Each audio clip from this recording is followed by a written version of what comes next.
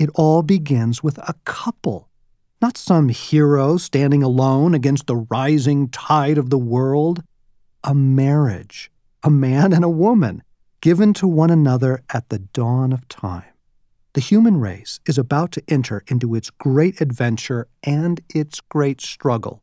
As God begins the wild, terrifying, and beautiful story, we are introduced to the hero and the heroine, and they are married.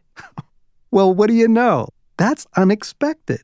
Marriage must play some essential role in the unfolding drama. Now, flip to the end of the story. The epic tale reaches its climax with the end of the world as we know it.